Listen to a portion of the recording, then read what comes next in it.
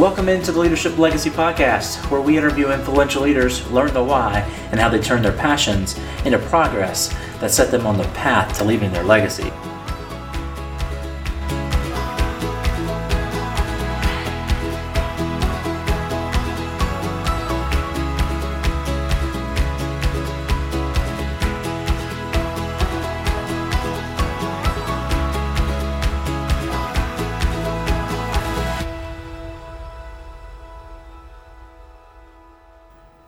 So you're listening to the Leadership Legacy Podcast. I have the distinct honor of sitting in the ARC offices in Birmingham, Alabama, the Billy Hornsby Center for Church Planning, with Pastor Dino Rizzo. Dino, it is an honor to sit with you, just to get to absorb some of your leadership knowledge here.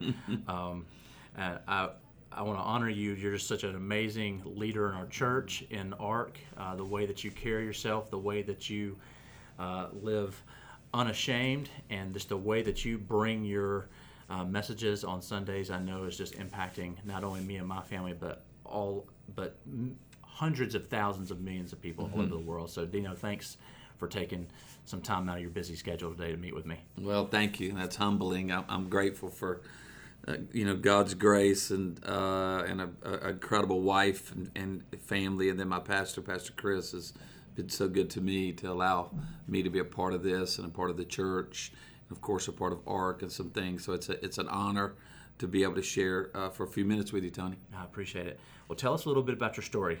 Where did you grow up? Where did the love of serving others come from?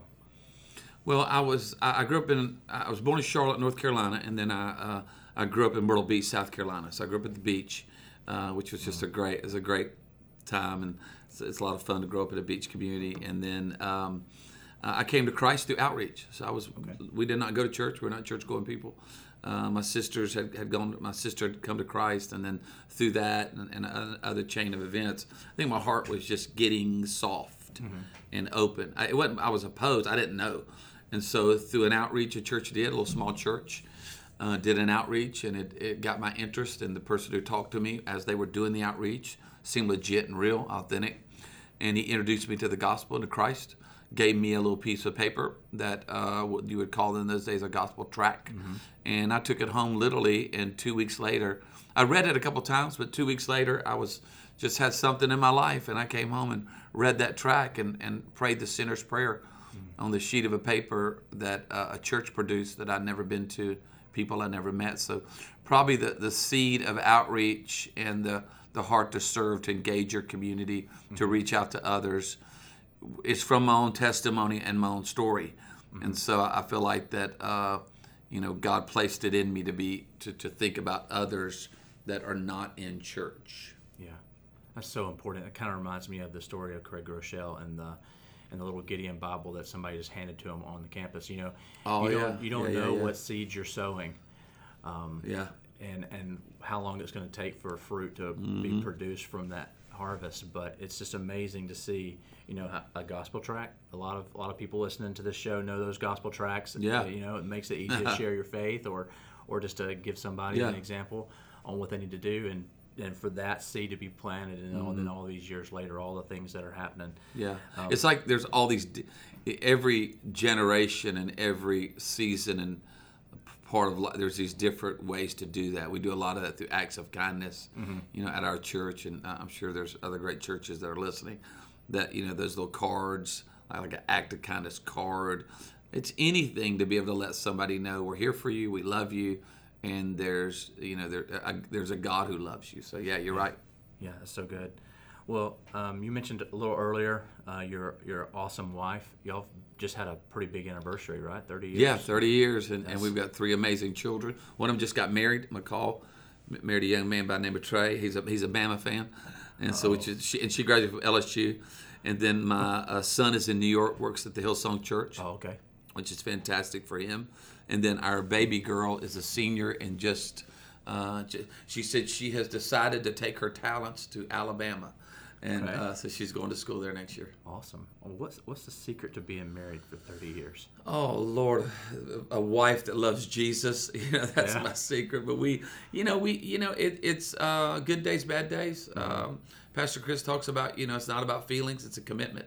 And so we made a commitment, and we've had moments where it was easy and you were almost just riding in the wake of love. And then there have been times that we have sailed through hard seas, and it's been, the wind was against us, and the currents were opposing us, or one of us, and so it's a never give up. We're going to get through this, and I think the other thing too is, having having the hard conversations, being willing to sit down and listen, learn, listen with squinted ears on how I can be a better husband, or maybe my needs or things we need to talk about, and making sure, I mean, it sounds like a cliche, but literally God has to be first. Absolutely. He cannot be one of, it can't be second. Kids can't be first. The stuff can't be first. And so we've tried to do that through the ups and downs. That's awesome. Well, you talked a little bit about kind of how that seed for outreach kind of happened with the gospel track. And you're heavily involved with the outreach of Church of the Highlands and here with ARC. I mean, it's a church planting organization. Let's talk a little bit about those passions, the dream centers. Yeah. How did those kind of come about? I know when you were at Healing Place, you had some dream centers there. Yeah. It kind of started even with the book that we'll talk about a little bit later. Sure.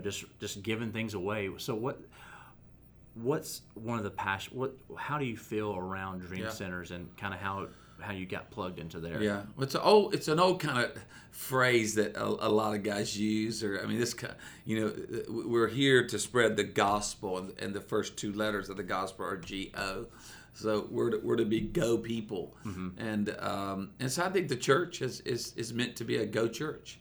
When we planted our church there, and I did youth ministry. I mean, after I came to Christ, I started doing youth ministry. We were trying to figure out ways to reach young people in our community, and where they hang out, what they do, and how can we impact the campuses. And then we planted our church. I mean, we didn't have nothing. We're a little small church, and we didn't have the bells and whistles that other churches had. But we could love people, and we could love people well. Yeah. So we started looking for creative ways, and maybe little gaps in our community where we could share the love of God and be there for people. And as the church grew, then that continues to grow. You have more resources, more people. And so out of that, you find areas of your community that are in pain, brokenness in your community. And out of doing ministry, the expressions of being the hands and feet of Jesus, then out of that, what we call comes these dream center expressions. The first dream center is in L.A. that Tommy Barnett started, probably about 25 years ago with his son Matthew. So it's been a real template for churches to understand how to do a focused ministry. Yeah. And so, but a lot of times the church can't do a dream center as a location, but they can have dream center expressions, adopt a block. They can help widows. They can be there for those fighting addiction. They can be there for those that are coming out of being incarcerated. So we did that in Baton Rouge, but to be here now at Church of the Highlands at the incredible generosity of Pastor Chris and just all the campuses, 19 campuses in all those locations. Every campus pastor has a heart to reach people. So we want to engage the community. And that starts with a Serve Saturday, a Serve Day, organic outreach that a small group does, or just people that wake up and are compassionate. And then that'll come together in some collaborative expression. And then out of that, then we find these needs to do a dream center, which is a location where either people can come there and get services, we can partner with other great agencies, or it can be a hub to go out. Yeah, so that's kind of what's, it can be that. And so that's kind of the idea behind that. But, I mean, I think the church is at its best when it is released into the community. I love what we do on Sundays. But when we're released into the community and what you do and what others do in every sphere of living in life for students, where you can just you can be Jesus to people that are hurting. Yeah, I mean, the church is not a specific building. There are tons of incredible churches that pack in a ton of people, and that's because of the move of God. But it's outside of the walls of the church what happens, and loving His people. And I love dream centers. I love just the passion of just seeing all those serve shirts. And then having that one serve day in the middle of the summer where you've got countries united. It's around the globe. Around the globe. I think there were 900 this year. that did this past serve day. So we're hoping to break. It's like interesting, like just this last week along, and there I could tell stories of churches. There was a big outreach in Peru. Pastor Robert Berenger at his church there in Lima, they were doing their 30-year anniversary, and they do a thing where they provide wheelchairs, and they're the coolest thing. It's a wheelchair that is made for all terrain. Because a lot of the places they're going into is in the villages, it's in high altitudes, and normal wheelchairs do not operate in these dirt roads, these communities that have different dynamic as it relates to travel.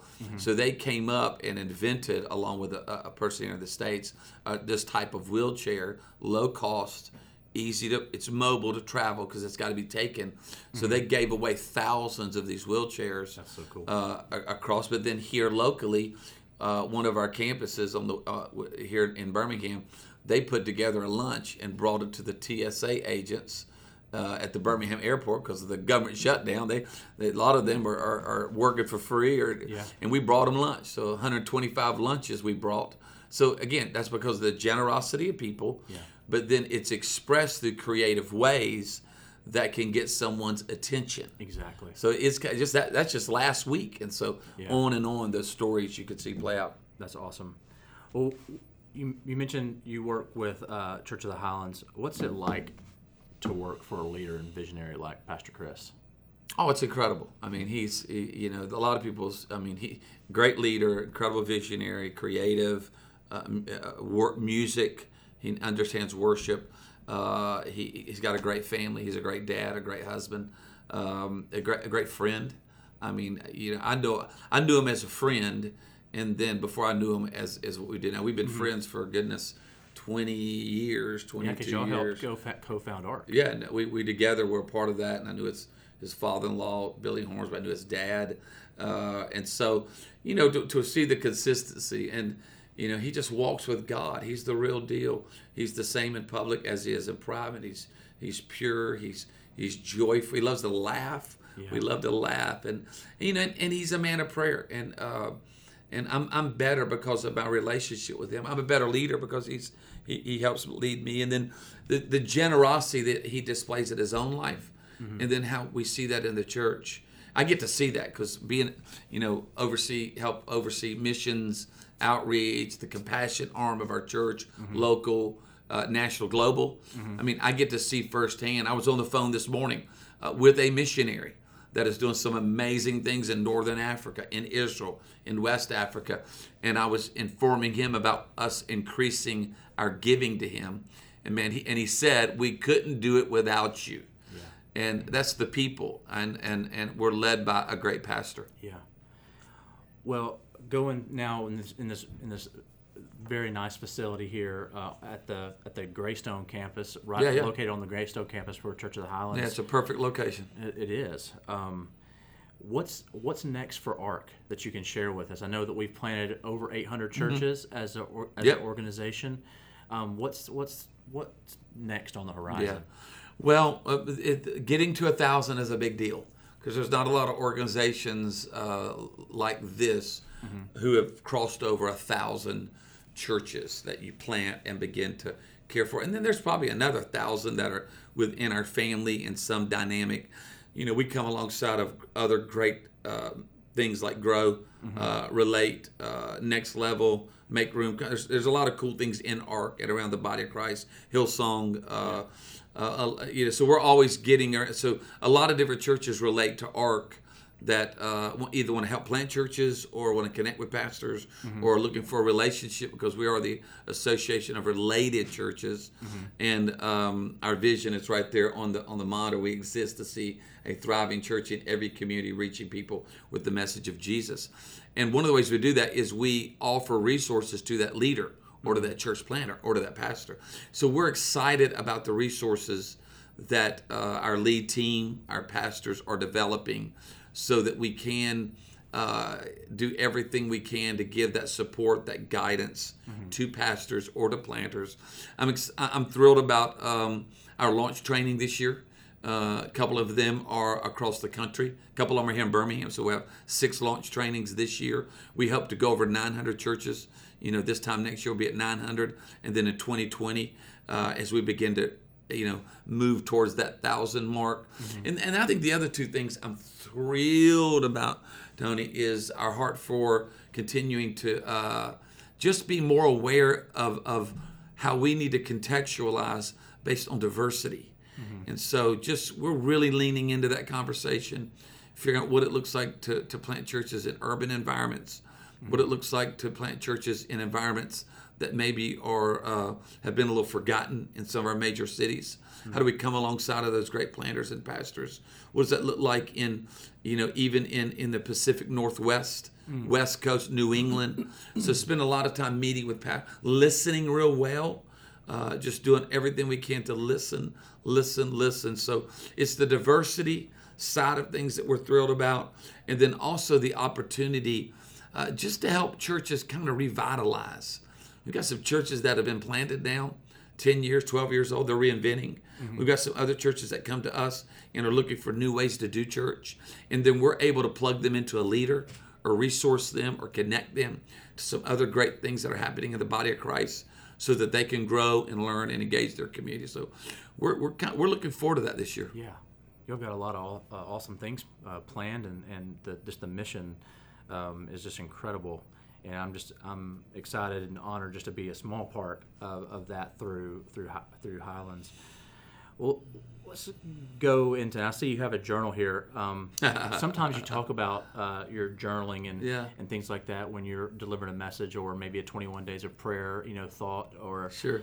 When did you start doing that? What kind of prompted you to kind of start doing that? I've always done it since the day I came to Christ. I've done some type of journaling. Mm-hmm. It's been different in the seasons of my life. Mm-hmm. When I was in Bible school and single, I'd spend a lot of time with it. Then early married, all of a sudden kids showed up, so it was not as much every day till once a week. And then different seasons where I connected with God in different ways. And maybe journaling was not as important. Mm-hmm. It seems like probably the last 3 or 4 or 5 years, I've gotten back into it now that the kids are older, and I find myself have a little more time. I really enjoy devotional time, mm-hmm. and I have a devotional, the Jesus Calling devotion, which is just fantastic. It's quick to read, but the way she writes, the author, is just phenomenal, and so. I want to write things down because I need to remember them. I don't have as good a memory. And I know that maybe either it's for my soul, or maybe I need to write it down because somewhere in communicating or sharing, I can bring it back up. So I write down prayers, I read a scripture and write down a thought. Mm-hmm. Sometimes I'm just writing down things that I'm sorting out in my heart and trying to write down prayer lists. I'm constantly writing down prayer lists, writing down my goals and how I'm going to accomplish those goals. I like writing down things I want to get done. So I've probably written down just in the last month 6 or 7 times 900, because that's a number of churches we want to plant. And then 1040, the 1040 window, because that's important to our church to reach. And I have a real heart for West Africa right now, and Northern Africa, because it just seems like that some doors are opening there that we want to make sure we walk through with the gospel. Mm-hmm. And so I need to write things down. And then there's sometimes you could write down something that maybe only you and God know, and I want to give it to God, and it helps me to see it written out physically. Yeah. With technology now, it's easier to take notes on your phone and or on Google Doc or something like that. But I find too that it's kind of releasing to write some of those things down, but then also. Then to go back and see how you've learned. I reread. I reread some journal this Saturday, and just went back and reread some things. I like pen and paper, so that's why. I enjoy the technology that we have now. But I still read a regular Bible, and I still preach out of a regular. I've tried. Pastor Chris and those guys can preach off of their iPads, and Pastor Chris just is a machine and an incredible communicator.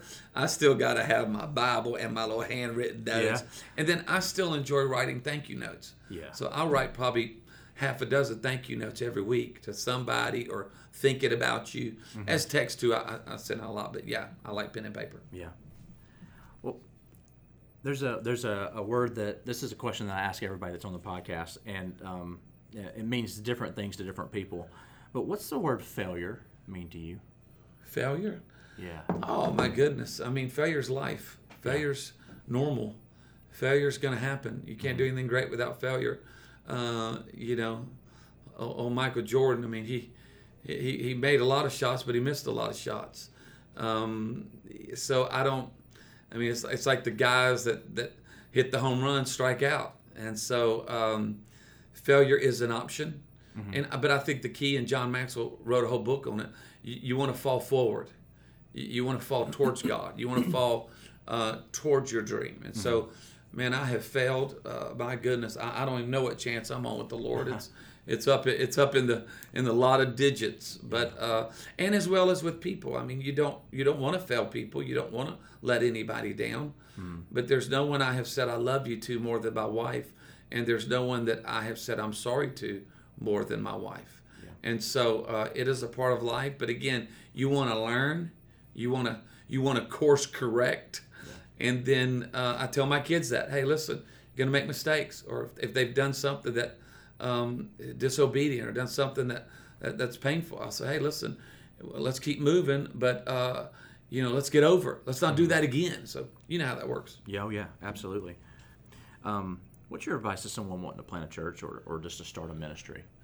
Well, have that calling. They feel like they have that calling on their life. I would probably say, let us help you. You don't want to do it alone. We always had a rule when the waves got big, when I was surfing, living at the beach, the bigger the waves, the more you don't want to surf alone. And planting a church is big. You ride big waves to plant a church, go into a community. We're planting churches this weekend in Maryland, one in Utah, on the West Coast, Kansas, Texas. Every community has its challenges, and everything that God puts in your heart, if He puts it in your heart to plant a church, that's a big deal. Yeah. And so don't do it alone. Let us come alongside of you. If God's called you, then God will equip you. We want to help be a vehicle to equip you, because there's 100 boxes to check before you get to that first Sunday. Yeah. Because you want to launch it the best you can. You want to launch it with the most people possible in the best location, with resource. Planting churches is expensive these days, especially in certain communities. So you're going to need a lot of partnership. You're going to need. There's going to be a lot of collaboration to get to that first service where you can launch that church and reach people. So, man, ARC churches would love to come alongside and help someone plant a church. Well, I've got one last question for you.